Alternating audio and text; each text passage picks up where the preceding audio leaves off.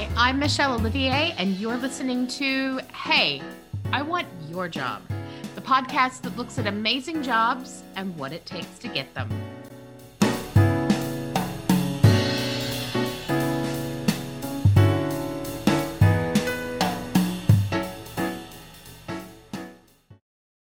Hey, I am here with Asher Carr. And Asher, I don't want your job. I think you have a really hard job, and I really don't want your job. But I am really grateful for people like you who have your job. And I have a bajillion questions for you about your job. So, Asher Carr, what is your job title? Yeah, so my job title is Director of Operations for a real estate team in the Alexandria, Virginia area. But we also cover Maryland and DC as well. So all the DMV, That really. sounds bougie as hell. What do you do? It's a lot, but it's very rewarding for sure. So I love it. What do you do? Yeah, so it encompasses almost everything. The Director of Ops is pretty much in the real estate world is like the COO of a real estate team. And along with my team owner, who's the CEO of everything. I just pretty much oversee the operations of our team, making sure our systems models are in place and that the agents are getting everything they are paying for through commission splits and everything, and making sure that at the end of the day our clients are taken care of too through those leveraging services that we offer our buyer and seller agents.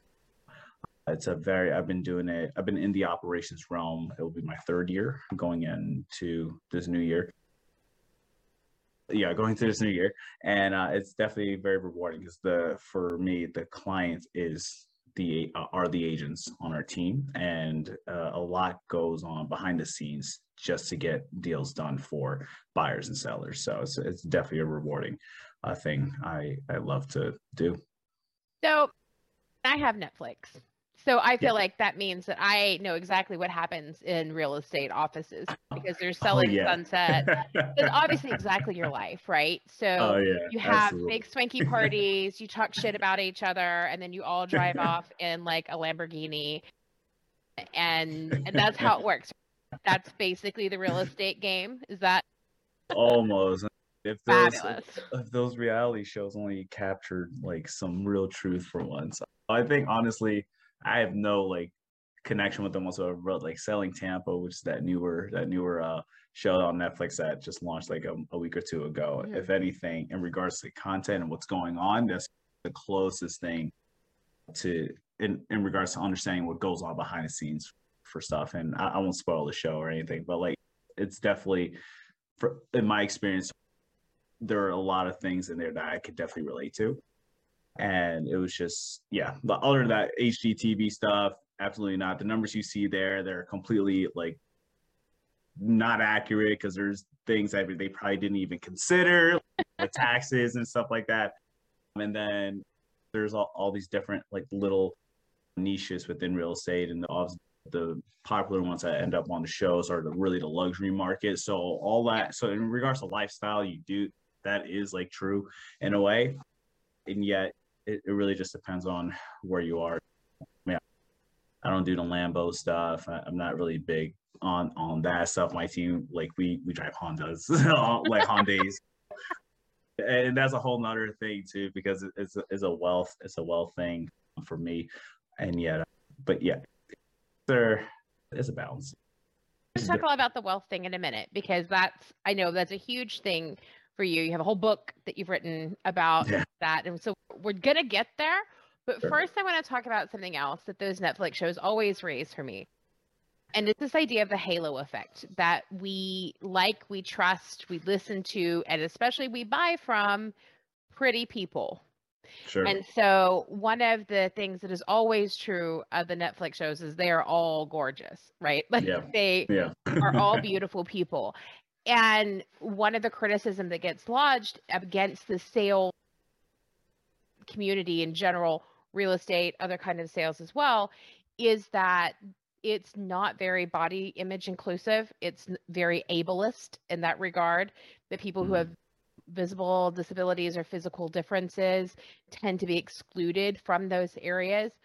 I guess my first question is, what is your take on the role that the halo effect and beautiful people in sales actually plays in reality? And then what, if anything, do you think the responsibility is of the industry to fixing that?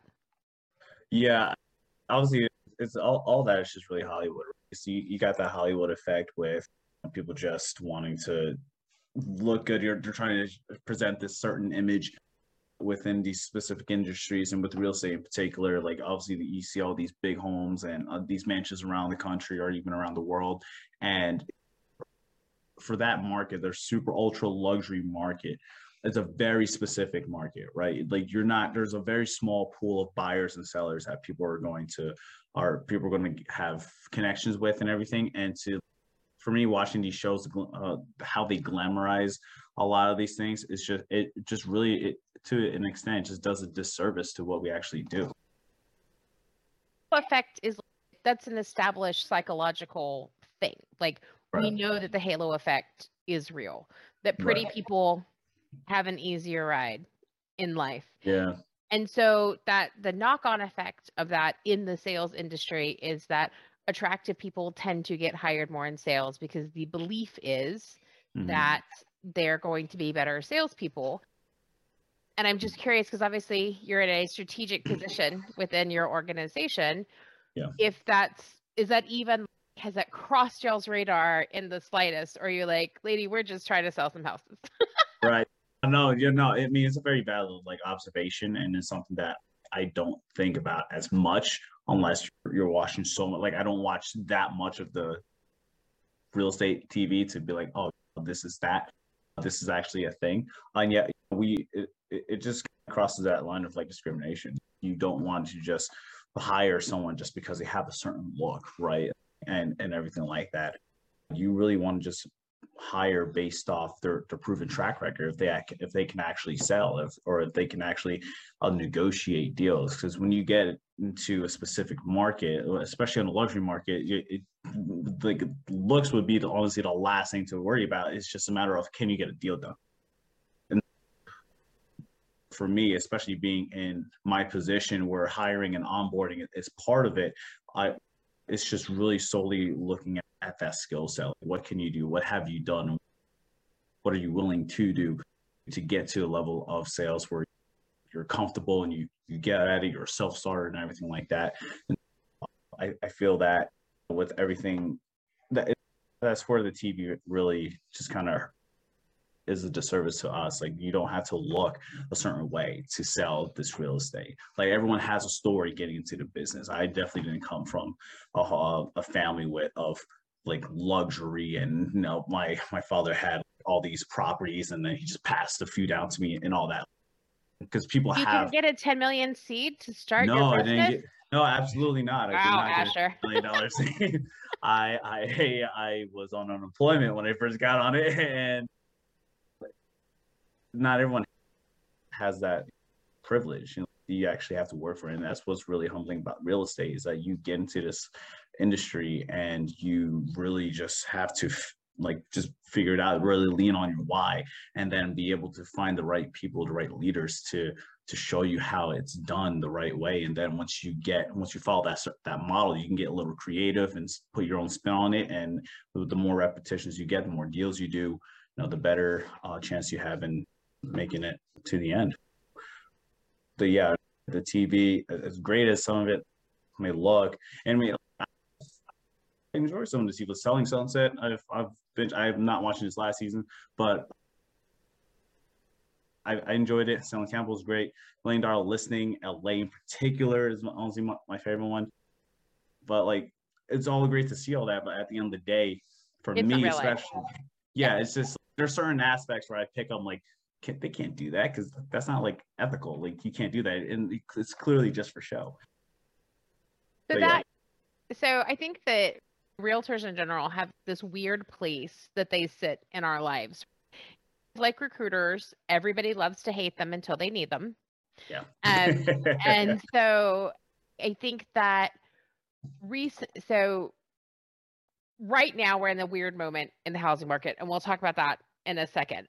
Sure. But outside of this weird moment in history, realtors are notoriously right at the list of the least trusted, like smarmiest professions when people do studies and that sort of thing. And one of the things that you said a second ago is, what are you willing to do to get ahead? Now, I know that you are led by your faith and that you have a lot of strong, like, moral compass involved in making those decisions, in making the judgments around that.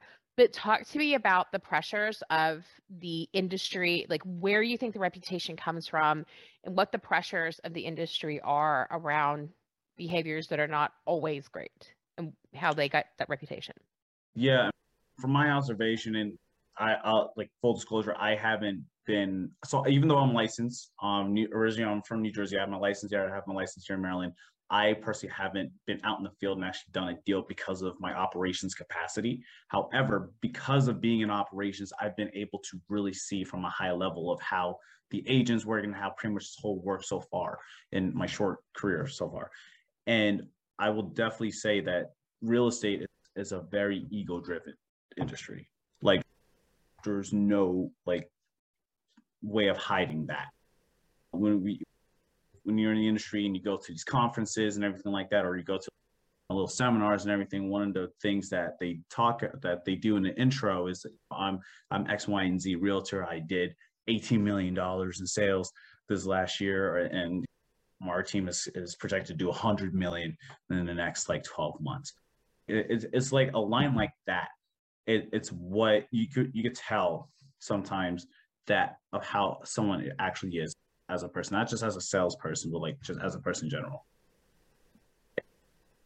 It's very hard to not have that big ego within this industry because of the amount of the resulting amount of money that you make. And even though you could just come into this industry very low barrier. All you got to do is go to real estate school for a month, pass the school test, pass the state test, and then boom, you're good. Pick a brokerage, and then you can go on your way. And then once you start going, it just does something to you. And for me, from what I've experienced, from what I've seen, I feel like we get some of that bad rap because of just how it is. Like you're not just given business as soon as you join a brokerage, even though it is a thing, but not to a point where they're feeding you constantly. Like you have to be able to just get fun, just understand this is a very tough business. Like you can't just get in there and be like, oh, hey, I'm a realtor. Like it takes a number of conversations to get to that one person to raise their hand, be like, hey, look, I want to do business. And so I think it's just a matter of just not like the fear of failure in this industry is definitely very real, because if you go through real estate school, just hundreds, close to $1,000 for your initial investment to just get everything set up, and then you don't do well, like it's just you're done. And then it's just also the fear of looking salesy all the time. Like you want to hit up your friends, like, hey, I'm an agent now, and blah blah blah. If you know of anyone looking to buy, sell, or invest in real estate, like I could be your guy. And all of that is really just based around mindset. Because when I came into the industry, the first team I onboarded with, I actually did those calls. I did cold calls, and they were generating internet leads, and they was just getting piled up in their lead gen system, and there was just so much they just need to reach out. So they actually put me on. So on my second day, they gave me a script and everything like that, and I just did the first 5 calls. I was just like, hey, this is Asher from the team. Just wanted to call to see if you were still looking to buy or sell a home and everything. And I was very nervous. I had that fear of just being that guy. And yet at the end of the day, this is something I have to do so I could survive. Like at that time, I came into this team on unemployment. I had lost my job like that summer. And I saw that opportunity to get into real estate, which was my passion, which was a vehicle for my passion, which is to help people and everything like that. And when I got to the point of making these calls, like I was defeating myself. I had all this fear of like, what if I can't do this and everything? And but I'm here now. There's a reason why I'm here. So like an hour in, I was able to get my first appointment for that I could set for my team, and then boom, another one. And then I just did at least one or two a day, and just had this mindset like, if I could just do one appointment a day, then things will be all right. And that's the thing with that's the thing. Like not a lot of people out there realize like why some of us salespeople in real estate are the way we are. We have a huge why to go off of, and sometimes it makes us look desperate, and that's more of a skill thing, and which I get because I was definitely there. Even from a back end standpoint, I was definitely there, and yet it's just a matter of just getting your skills to a level where it doesn't seem as sketchy, or that you really need to remember that this is a people's business. This is a people business. And unfortunately, there are agents out there that do it the wrong way, and they don't take care of the clients. And that's not what my team is about at all. So I want to rewind, because something that you said a couple of times in there was you have to remember why you got into this, and that you got into this to help people. There's 1,000 ways you could help people, and 1,000 businesses that, like, I know recruiters who tell themselves they're in recruitment to help people. They're lying to themselves. That is not what they do. But like, there are other things, right? There's a million ways, especially for a man of faith, right? Like, you could have gone to the seminary and gone that route. You could have become a nurse or a doctor or an EMT or a firefighter or a giant list. Yeah. Why real estate? Like, of all of the things you could have done, how did this wind up being where you went?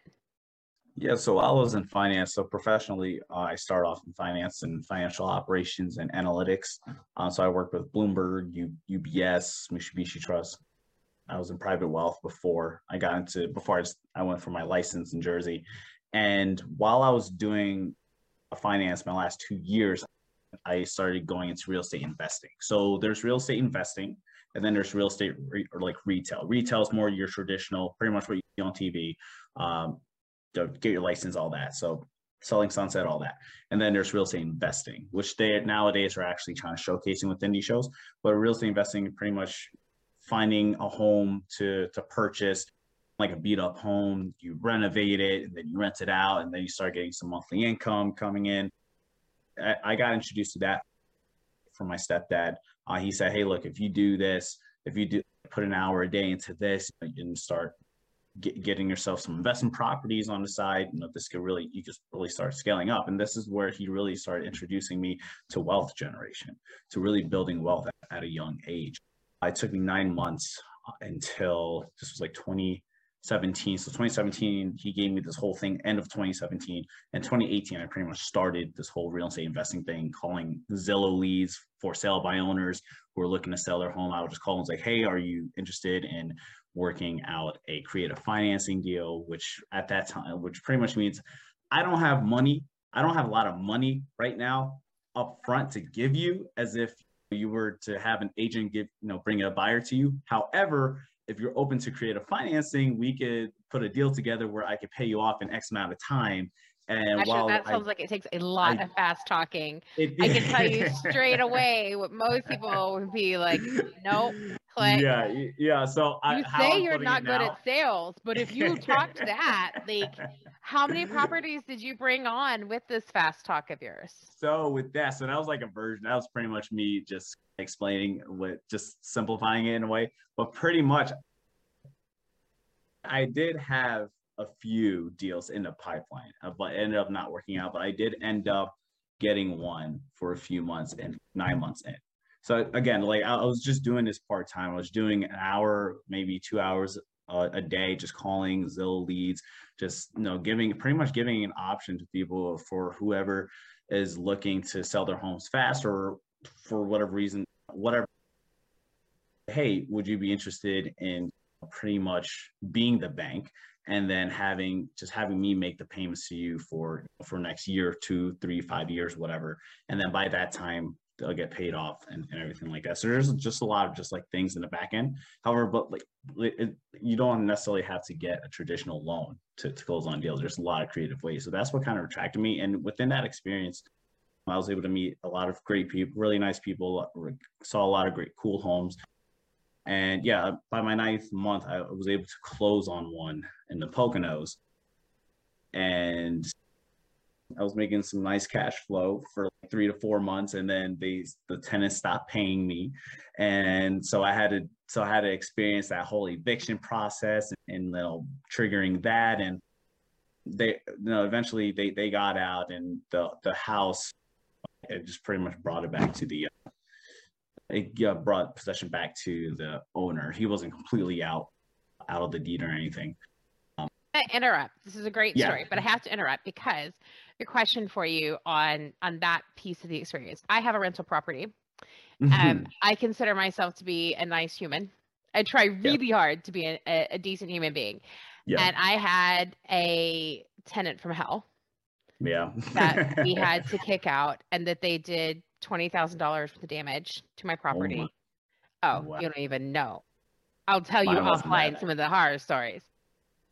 But one of the things that I found fascinating was that as I was going through that, and I was trying to find like places for support and that sort of thing, there was so much demonization of landlords. Like everywhere was like, tenants right, don't let your landlord like mess you around. I'm not trying to mess anybody around. I haven't been paid, and I still have to pay this mortgage, and I have kids. And it was fascinating to me that we had this immediate, the landlord is the evil bad guy. And I'm like, but I also just needed to diversify the money that I have. I'm not evil. I charge a very fair rate. I take really good care of my tenants. Like, they aren't complaining. Right. Did you find that, A, and B, like, how did you handle that? Because I still struggle with it. I find that in social situations, I don't lead with I'm a landlord because people not a big fan. So how did you handle that in that situation? Yeah, it's funny. There are definitely like bad landlords out there, and it really just depends on how that housing is set up.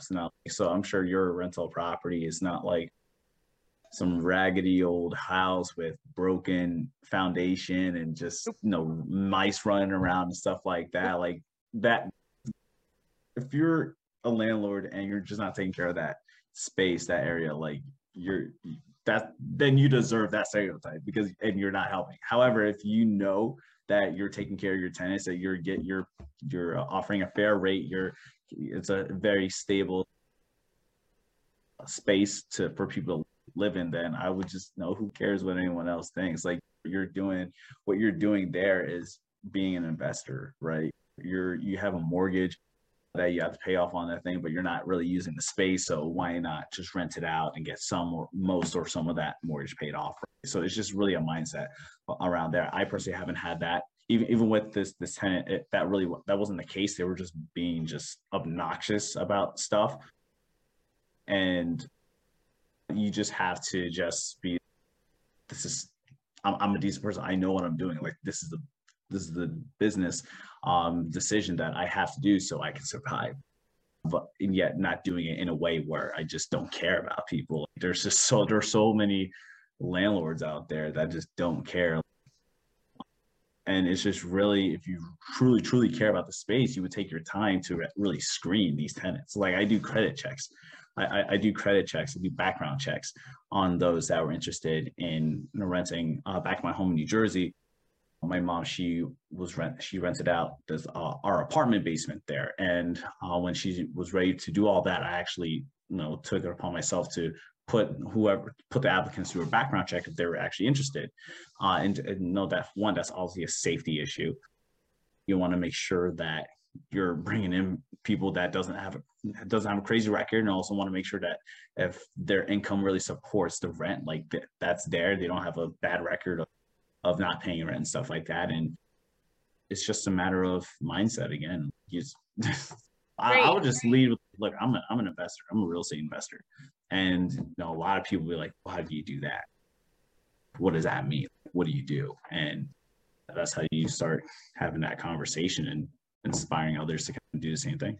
I think it's really interesting, your point that you just have to, I'm so interested that you're like telling me you just need to be colder is what I'm hearing about all this, because genuinely the family that was, I've had many tenants at this point, and most of them have been unbelievably delightful. Mm-hmm. But there was like the first steps, the doozy. And he was a vet, and they were like, they needed somewhere to be with their kids. And it was this whole, they didn't quite hit the credit check requirement. And they were like, please, won't you let my children have a warm place to sleep, kind of thing. And I was like, no, it's like, all right, like I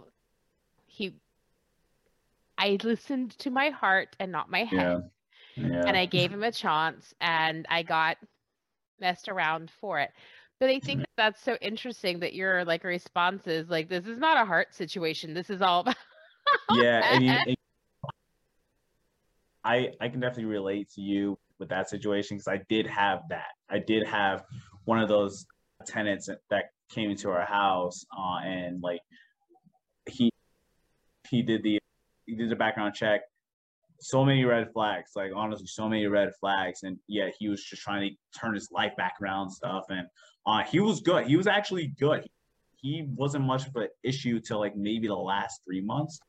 But even then, it's one of those things where you gotta have your principles. It's principle over emotion, and that's the one thing. Like when I was getting into investing in stock market stuff, that's one of the first things that they teach you, is that you gotta have a set of principles to abide by and not get so connected to what's going on in the market from an emotional standpoint. Like if you're going to trade at this amount of money and you're going to say you're going to come out, if when it hits this number, then come out at this number. Like just don't. Same thing with auctions. That's why I don't do live auctions. I put in my bid. That's my top bid. If I get it, great. If I didn't, fine. I know if I'm there, Asher, that will not be my top bid. I will totally be that person that gets like, and now you put like twice what you wanted to. I know that I am that, which is why I do the remote. Nope. Like, there you go. Yeah, and it's all learning experience, right? Like I could definitely relate to that. And one of the things I learned with that situation is that you can't have the other party control. Like this is your home, this is your asset, this is your investment, and you have the power to bring in whoever you feel like is going to take care of it and be able to do their job and pay you on time and everything like that. Like you gotta stay controlled within those types of situations and not have anyone control you. And so that's definitely something that I could definitely relate. You're not the only one, but so live and you learn. I'm listening. Right, for real though. So like I'm hearing all of this, and I'm looking at you, and you're clearly bright, super charismatic, very fiscally focused. My understanding is that the guys in the front line selling the houses take the most of that money. Why are you not that guy in the front? What was it about being in the operations of the back end that you were like, nope, I'm good right here. Yes, that's a bigger check, but I'm fine. Well, if people only knew, you make just as much, or not more, on the back end. I mean, we're definitely on the operations and admin side of business. They're the lifeblood of any type of business. Like you could be a solo agent and you would still need admin help at some point if you're doing X amount of transactions. So there's this, I'll call like the 3 L's that they teach us in real estate: leads, listings, and leverage. And so the first thing, leads. Obviously with any business, doesn't matter what business you're in, recruiting, hospital, whatever, you're going to need some level of leads or potential clients to actually get the business going. You have people that would potentially need your services. So once you generate that and actually work it, then you're gonna, for our purposes, listings is when you get a listing and you actually market a home and everything, that happens to attract, like for every listing you get, you're supposed to attract like one or two buyers, right? And then when you get listings going, then and you're doing that business repeatedly and you get to a certain level, then you hit leverage, meaning that you need to find other talented people to help you continue to do what you do and be able to scale from there. And with again, whether you're a solo agent or if you're looking to build a team, you need a level of leverage where it's going to be easier for other agents to join, to get plugged into a system and model and be like, okay, this is how we do the buyer's consult. This is how we do the listing consult. This is what happens once you get the agreement done. And for me, for operations, because of my background in financial operations, I felt that it was a good fit for me to get into the industry without having to go full commission, because I wasn't able to afford that like at all. So I was like, all right, what can I do? How can I like survive right now and get back on my feet and be able to still pursue my passion in being in real estate? And operations was definitely the fit for me.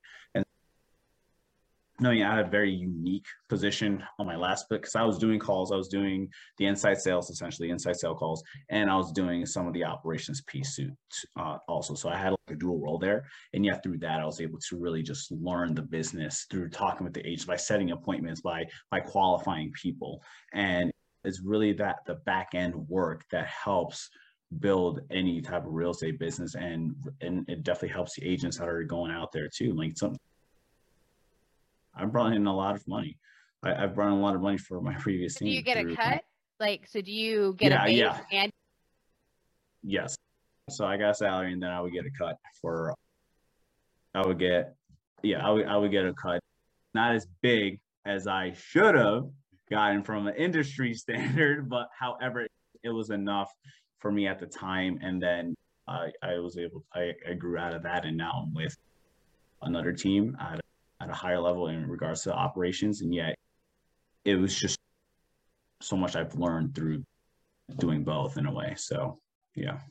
So we talked about like real estate in general, and we haven't really talked about this moment in real estate because it's wackadoodle, Asher. Yeah. Like, yeah. And I understand, like I live in the Austin area, and everything everywhere keeps reminding me that we're the fastest growing city in America. Yes, you are. It's a lot going on. It's crazy here. I get every week, I get like dozens of calls. Hey, do you want to sell your house? Do you want to sell your house now? How about now? Do you want to sell your house? I'm like, who are these people? No, I still live here. Please go away. I was that guy. I've done nothing to indicate I want to sell. I just put in a pool, for God's sake. Like, I'm not going anywhere. So I have a weird sense of where the market is because of where I live. And then like most of my clients that aren't in the Austin area are in the Bay, which is also not indicative of real world. Talk to me about what is the reality of the market right now for homeowners. Is it that crazy everywhere? Are you like, people list and then before it's even a live listing, you've got 3 offers, 150% asking, or like, where is it at? Yeah, absolutely. So definitely right now at this moment across the board, no matter where you are, it's definitely still a seller's market. There's definitely very low inventory still across the board. It's a little better for sure. Yet buyers are still getting into multiple offer situations. And what I've seen with my team, my previous team and my team now, what I've seen is what wins those battles, those multiple offers, is not the price. It's not just a price, even though the reason why all these prices are going up is because the contingencies that are within the contract, a lot of them are getting waived. A lot of people we're not doing inspections early in the pandemic. A lot of people were not getting appraisals early in the pandemic. That's why the price is skyrocketing and people are like overpaying. And yet that is definitely still the case. It's just really a matter of terms and pretty much how soon you can close. Or are you going to waive this contingency? Are you going to waive that contingency? Are you going, a seller credit was pretty still non-existent. Like the sellers are not going to be like, yeah, we'll give the buyer a credit to help toward closing. If that does happen, that's a miracle in this market. But for the most part, since lockdown, like no, it's a completely seller's market.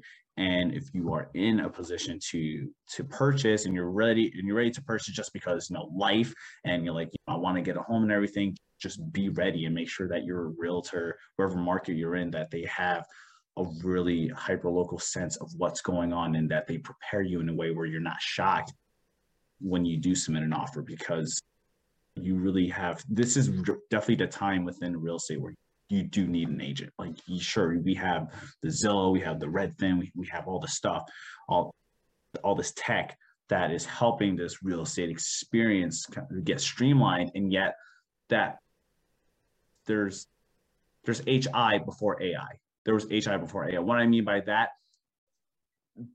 despite the technology that we have to make things easier, the person that's actually in the field, that actually went to the school, that actually did deals, that actually has experienced how certain deals have gone out, that's the person that you should still be going to. So agents are definitely more than ever very prevalent. They're a huge resource for your real estate needs. And I would highly recommend finding that right realtor that knows what they're doing, and then they have a fiduciary responsibility to make sure that you get the best out of your investment, whether you're buying or selling. So I love that you said that, because that's, again, one of those places that our industries overlap, because there's so much of this chat about how all recruiting is being handled by bots. I'm like, bitch, I wish my job was all done by bots. Like, I could do with putting my feet up a little bit more. I am not trying to lie. And so I feel, but it's the same thing, right? That people say, oh, there's this fancy app, or I used this for, and I'm like, yeah, but there was a human being that set all of that up, that facilitated all of that. There's a human being who is the one. My job as a recruiter, I feel, is to make sure that a good match is made. And so you can't make a good match if somebody's going in blind. So I make sure that the people, my candidates that I'm working with, that they know the good, bad, and the ugly. And at the same time, I know that my clients know the good, bad, and ugly of the candidate, and that they're never going to have a candidate that's all good.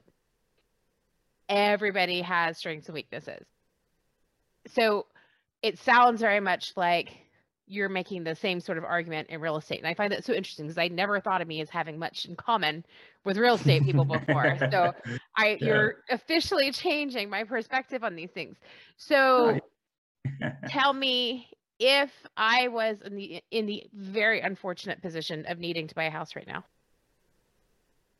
and was like, all right, I've listened to Asher, I need to find the human.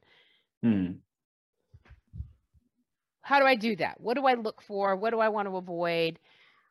What is that? Yeah, you definitely want to find an agent, or really a team. I'm more of a team person, just because I've seen how much, like, when you work with an agent that is part of a team, you're not just getting that one person, you're getting a whole, like. All right, now I'm going to interrupt, because they all will tell you they're part of a team. Bob Smith with Remax, from the Remax team. I know enough about real estate to know that Bob Smith is flying solo most of the time. Exactly. So, like, what do you find that, like, how do you know if they have an actual team, and, like, how do you cut through the bullshit to find somebody that's what you actually want to be working with? Yeah, I mean, I would just ask them straight up, like, are you part of a team?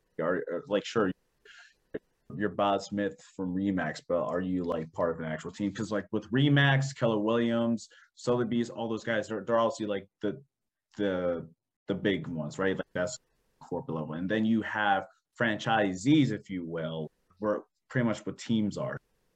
So my team, a shameless plug, my team, Metro Property Group, is a team under the Keller Williams umbrella. So so even though in a conversation I may say, yeah, I'm Asher from Keller Williams, what I should be saying most of the time is like, yeah, I'm Asher from Metro Property Group, which at Keller Williams. And even with at the corporate level, there are a lot of differences with how they've shared the models with how to run a franchisee business or a team and everything. But at the end of the day, you definitely just want to say, all right, how do you do this? How do you do that? Because sometimes with your sole agent, you're obviously doing everything by yourself most of the time. You're the one you're ordering the photos, you're ordering the yard signs. If you're selling a home, you're doing all that. But for teams like us that if you're looking to sell your home and no, on my agent, you talk to my I agent. am not. Don't put me on that call list, Asher. I just said.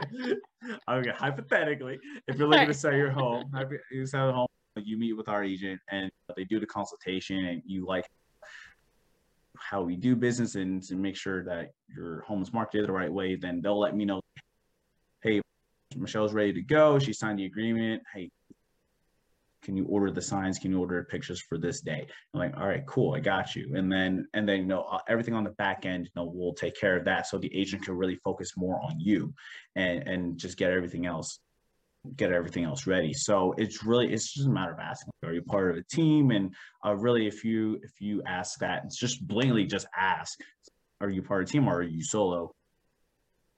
It's so interesting that you're saying that having the team do that is a selling point, because I will tell you that I have had other realtors tell me you don't want to work with a team because with them they've got like some admin in the office who doesn't know you. They don't care.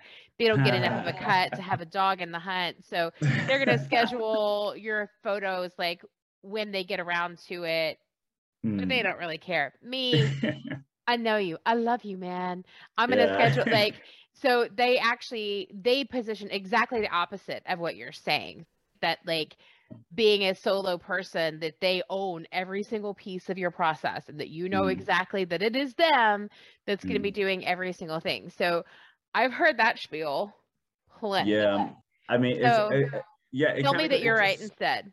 I am right. But however, I do work with a sole agent back in New Jersey. She handles my business, and it's just a matter of, again, this is a people business, right? You really have to build that trust. You really have to build that rapport. So if you do end up going, I'm not knocking solo agents whatsoever, because there are a lot of great. I don't know. I heard a lot of shade. A lot of shade. I'm just saying. I'm just saying though, if you go with a team agency, you just get that extra cushion of support that sometimes sole agent isn't able to provide you, even at their high level. So I feel that with that, having that extra support, having that extra set of eyes on everything, like it just makes things easier for you as a client, and then for us to be able to just do whatever we have to do to make sure your real estate dreams come true. But definitely, either way, it's definitely just that was a really practiced line. Everything we have to make sure your real estate dreams come true. Wow. That just came out so naturally, though. I didn't even practice. I don't think I ever used that. I wouldn't. It just sounds like, oh, that is like ultimate sales. That was just me being me. So you just been in it too long, and it's become part of your DNA. That's what's happening here, Asher. You just find different ways to say the same thing eventually. No, I feel you. And like one of the things I tell my clients, because they're like, oh, we want to work with you. You're the loud one and the smart one who's been doing this forever, blah, blah, blah. And I'm like, yeah, I hear you. But here's the thing. I got kids. I'm going to take days off, spend time with my kids. And also sometimes I get sick. And you're going to want to know that there's somebody who knows what in the hell is going on. Right. Who can help you, who can do things when those days happen. And so that's why me having a team is totally invaluable. And I think that's the same thing that you're saying as well. Besides that, everybody screws up. Like everybody makes mistakes. And having a second set of eyes to be like, hey, we didn't order the photos on that house, I think is always, it can't but help. So absolutely. There's going to be there's going to be those times, either as a solo or as a team, like there's going to be something within the process that's going to go wrong. Yeah, it's just a matter of just being professional and then just thinking quick on how to just resolve it for the client and just keeping it moving. But yeah, either way, it's just a matter of my point. Either way, it's just to just make sure that you're talking to quality agents or teams that actually know that actually have your interests at heart, and that as long as you feel comfortable with them at the end of the day and you trust that they'll get the job done, then just go with them. But just don't get. So give me your top 3 red flags for an agent. If you're shopping for a real estate agent, what are the top 3 red flags that you would listen for? Top 3 red flags. Well, definitely one, it's catch-22 with this one, but definitely like their track record. Like, really see how many transactions have they done. So nobody should ever hire you because no one should ever hire me. Because you've got none. So no jobs. Nobody ever gets a first chance. But that's the thing. So that's why it's kind of like a catch-22, because it's really a matter of their system. So I guess the number one thing is what their system is like. Like you could have, you could be completely new. So I'll just take back what I said earlier. You could be completely new, not have any type of deals whatsoever. Yet if you have a solid system to show your client on how you can get it done, and then you could then just go with it, have the confidence and really and actually deliver. You could be a solo agent and still leverage the market center. So like when you are a solo agent, no, regardless, teams or solo, you have a market, pretty much a broker office that everyone goes to print out materials. They have trainings there and stuff like that. And especially if you're a solo agent, definitely you want to leverage that market because they have the resources to help you get things done. As you're building yourself up and starting to get done yourself, just leverage that. So making sure you have that. Number 2, testimonial. Have some testimonials. Obviously, this is more for like seasonal. If you have some deals going, but definitely testimonials. Definitely follow the testimonials and just see how they have been in the last month, 2 months, or even I will go as far back as the last quarter to see how those deals have been. Because people would say things. You'll see a pattern. If you see a pattern of 5-star reviews for the last 30 months, for example, like obviously that's a pretty good agent or team that you should consider. If there's like an inconsistency of 2-3 stars, 1 stars, or whatever, then you should probably just move on. Like you don't want to, but maybe yeah, sure, go interview if you're still curious, yet just make sure you just want the best of the best within your market. So you want to make sure that you. So how do you balance that with the Karen issue? Because there is definitely like most companies out there, if you deal with humans, if you deal with the public, you're going to wind up with a couple of 1-star reviews. And I was supposed to meet them on this day and they were 5 minutes late, 1 star. Like we've all seen those reviews because Karen exists. So like how, like, what, when you're looking at those reviews, what would you be like, that's just somebody with an axe to grind? And what would you be like, okay, no, that's legit? Yeah. From like a business standpoint, I would actually reach out like to be like, hey, what happened? Because there's definitely been, I've seen reviews on other teams where like someone will leave a 1 star and the reply would be like, we've never even served you. So what are you talking about?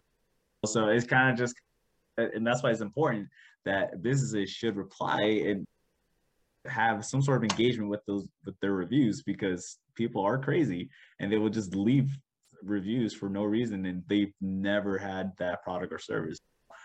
It's just finding that consistency, again, just reading along with what's going on there, and that's just my experience too. Like that's how I pick things up, and from seeing that within this industry, it's just kind of like, okay, like maybe they're not bad. It was just like this one-off, and because you're not gonna be able to please everyone, especially. But at the end of the day, if there's still a pretty high satisfaction rate, then why not see what that team or agent is about.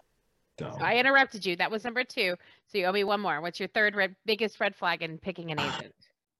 Thought you were off the hook, but you were not, my friend. I did not forget. I don't know, because I was saying all that time to come up with one. It was so good. Can I suggest one? I think knowing the current, having the stats on the market, like really understanding the market, because there are certain things that agents should know that the normal consumer wouldn't, and yet it's that bit of knowledge that really puts them in a great sense of perspective on how to go about buying or selling. So like what you said earlier, not a lot of people understand why things are the way they are. But when you're an expert in the industry, when you've seen enough deals and enough of whatever going on, you'll be able to share that. And so when you have an agent or team that's able to share that information to give you that clear perspective on what to expect, then that's a pretty good sign that you should go with them. If they can't do that, no, because you can't just go off. What I have learned from this conversation so far is never give anybody a first chance. Never trust anybody that doesn't have a whole like team working behind them. Anybody that ever gets a bad review, not the right person. And if they don't walk around with all of the stats for your entire like region in their head, they're obviously incompetent. Did I get that right? I guess. No. I don't even know what I said anymore. You put it like that. So one of the things I want to talk about in the Uber hot market, because it's been in the press a lot, especially in the Austin area, and I want to get your sense on this, is this argument that historically home ownership was like a middle class thing, right? That was pretty normal. Go back to like the 50s, like that people, the house with the white picket fence, that sort of thing. And so for tons of people at all income levels, home ownership is really important to them, feeling like they have arrived at adulthood. And one of the things that we hear about as a concern in the press lately a lot is that the huge rise in house prices without a correspondingly huge rise in salaries means that more and more home ownership is going to be something reserved for the elite. And we know that there's a bigger and bigger like divide between the haves and the have-nots, and that home ownership is going to be one of the things that is a purview of the haves going forward. You're there, you're in the trenches, you're living the life. You tell me, what is your take on that? No, I think that home ownership is still an equal opportunity for really anyone. Like, sure, we have all these prices going up so much, it may seem impossible for some, and it's just because of the people just going at it and just really risking it all just for one house. Yeah, at the end of the day, I think home ownership is still something that the middle class, like just really within that range, that you're still able to do. Not, again, unless you're talking about something like within the luxury or ultra luxury market, which is completely different. Yeah. But yeah, that's not like, it doesn't consider like that's completely, like, pretty much what you see on Selling Sunset, like those types of clients, like completely different. Like there's a completely different world, doesn't really matter within this conversation. And yet when it comes to just getting a nice $300,000, 400, 5, 6, 7, anything below $1 million, it's still possible. It's just a matter of just having a solid plan, and then having the right resources and making sure you can acquire that home. The interest rates, as we've seen in the last year or two, have gone down historically. But there's more purchasing power for the buyer, which is one reason why, if you're thinking about buying a home, that's definitely one thing to consider. And it's just, the real estate is going to be here forever. Like, real estate happens because life happens. Like, someone's going to sell their home tomorrow. As crazy as this may sound, someone's probably going to sell their home tomorrow because someone died in their family, someone's going to sell their home tomorrow just because they got to make that move down from Northeast to Texas for a job. And those are opportunities. Life gives us opportunities to be able to see what's impossible to be possible. Like you may never, if you're listening to this, you may think that, oh, I can never get a home. I can never go home because I have all these student loans or I have all this debt, or whatever the case is. Well, you got to put a plan together to get you out of those student loans or get you out of that debt, because I've spoken with potential clients in the last 2 years where I know, like, you could just hear the pain. Like they really didn't think that they would be able to purchase a home because of X, Y, or Z, because their credit isn't like there. And yet when they don't know what they don't know, then obviously they're gonna be in that bubble of, it's not for me, it's never gonna be for me. And yet I have seen and I have brought in clients for my team where they felt, my credit is this, blah blah. I was like, all right, look, if you're motivated in a way to even get to home ownership, let me set an appointment with you and my agent, have them show you, and let's see what's available, see what's possible. And then next thing you know, 2-3 months later, they're at closing.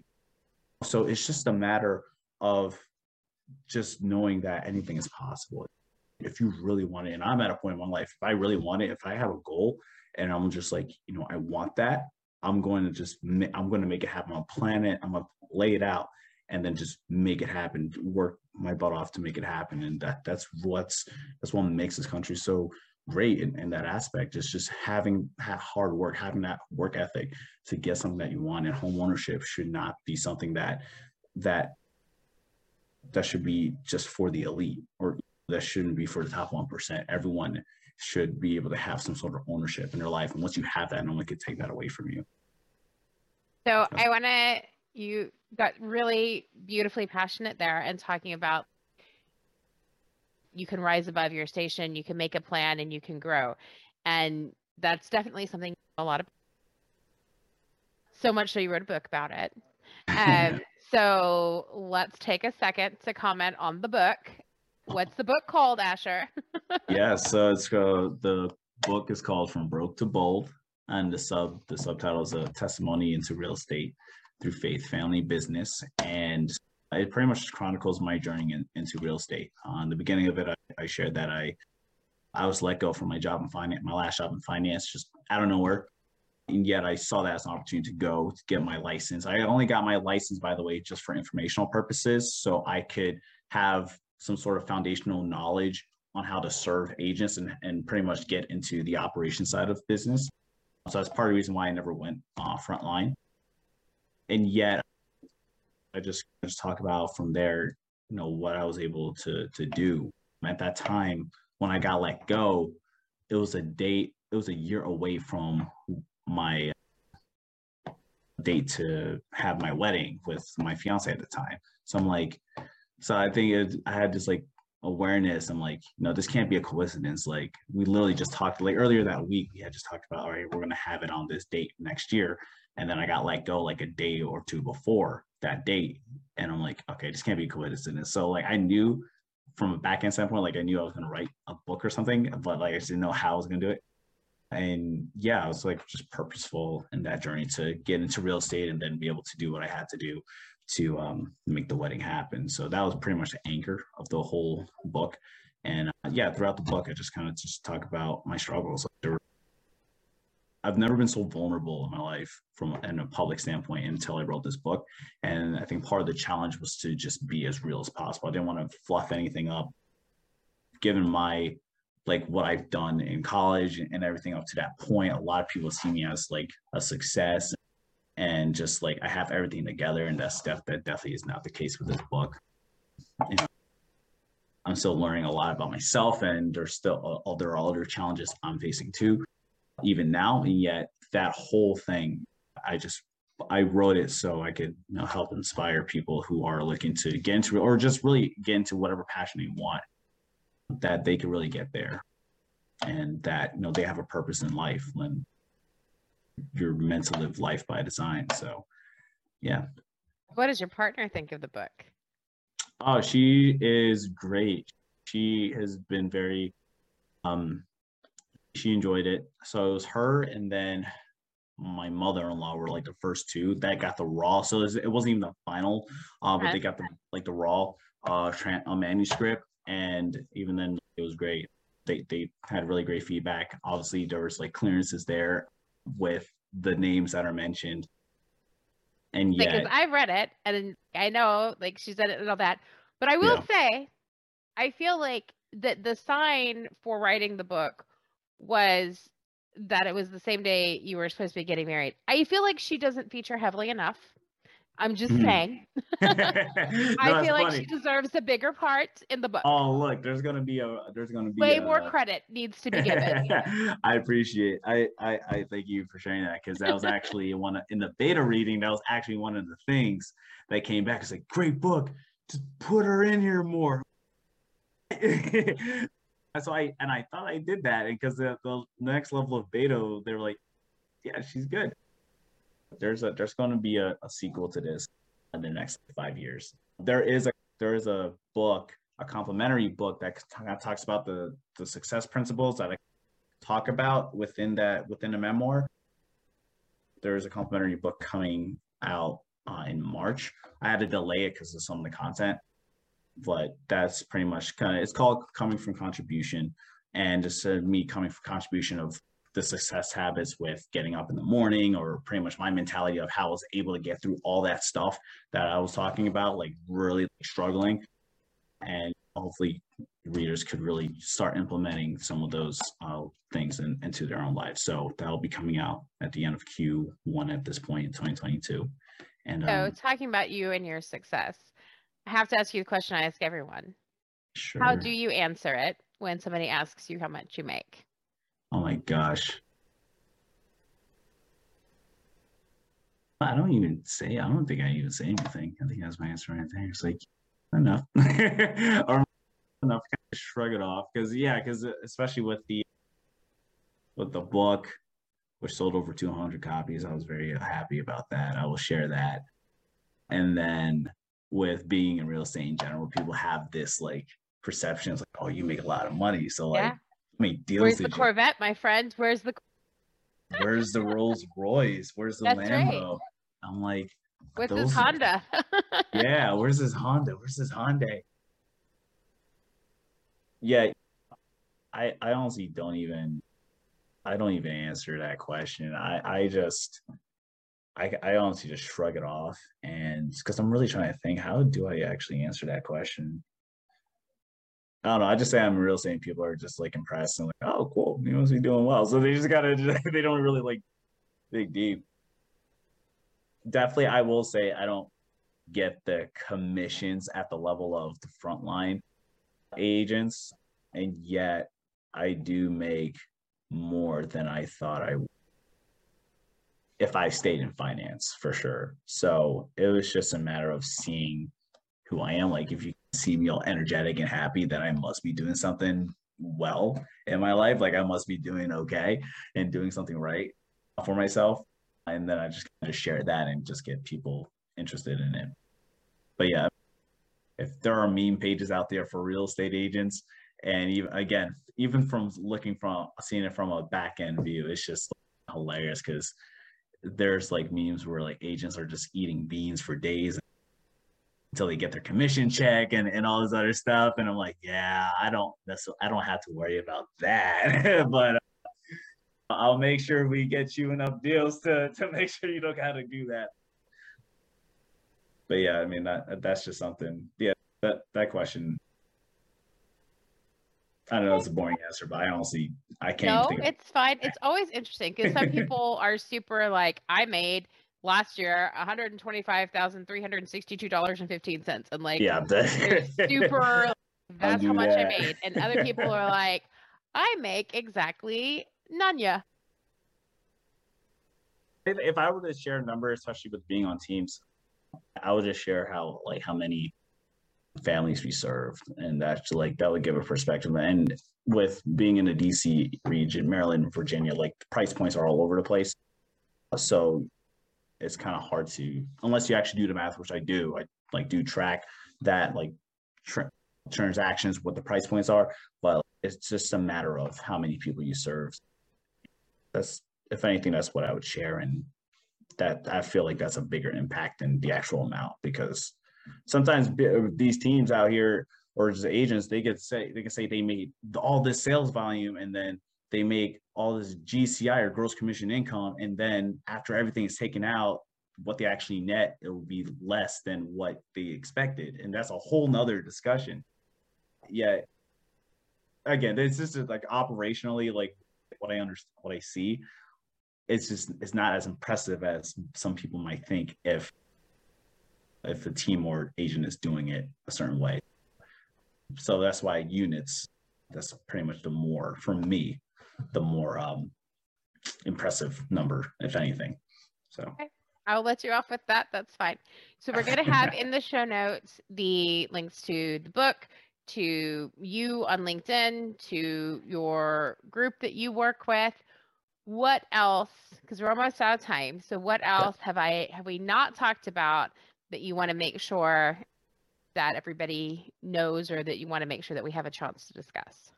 Yeah, no, I think the last thing I wanted to share, and I can't talk about it in the book, but I am, how old am I? 27. 27. So 27 years ago, I was born, and then 2 days later, I turned blue. Like I just stopped breathing.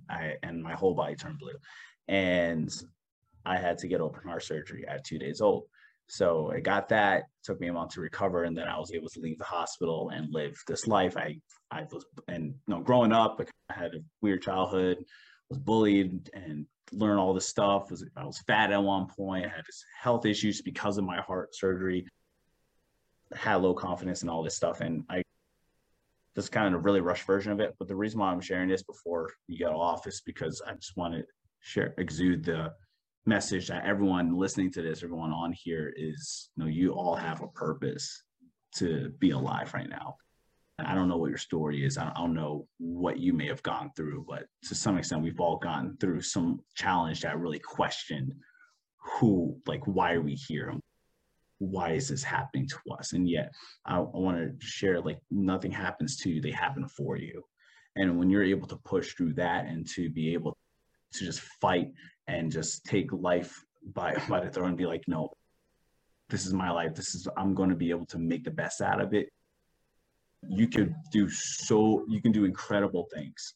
You can do incredible things in whatever field that you're doing or whatever job you got. And that to always just aim high, act bold, and just be the best version you can be every single day. Don't let anyone or anything stop you from being who you're meant to be. And just know that you're here by design. You're here for a reason, and that going into this new year, I trust that you will achieve everything that you would love and that you want to achieve and more. So that's all I got to say about that. That is a lot to say. And I think that is a great note to end on. Thank you so much for your time. And thank you for the conversation. This has been awesome, Asher. Thank you. Appreciate it. Thank you so much. You've been listening to Hey, I Want Your Job. For more information on how you can get your own awesome job, visit ONH Consulting at www.onhconsulting.com. We offer incredible resumes, no-nonsense career advice, and real-world tips for landing a job in today's market. Check us out on LinkedIn, Twitter, Facebook, and Insta for more insider information. Soon, you'll be hearing us say, I'm Michelle Olivier, and hey, I want your job.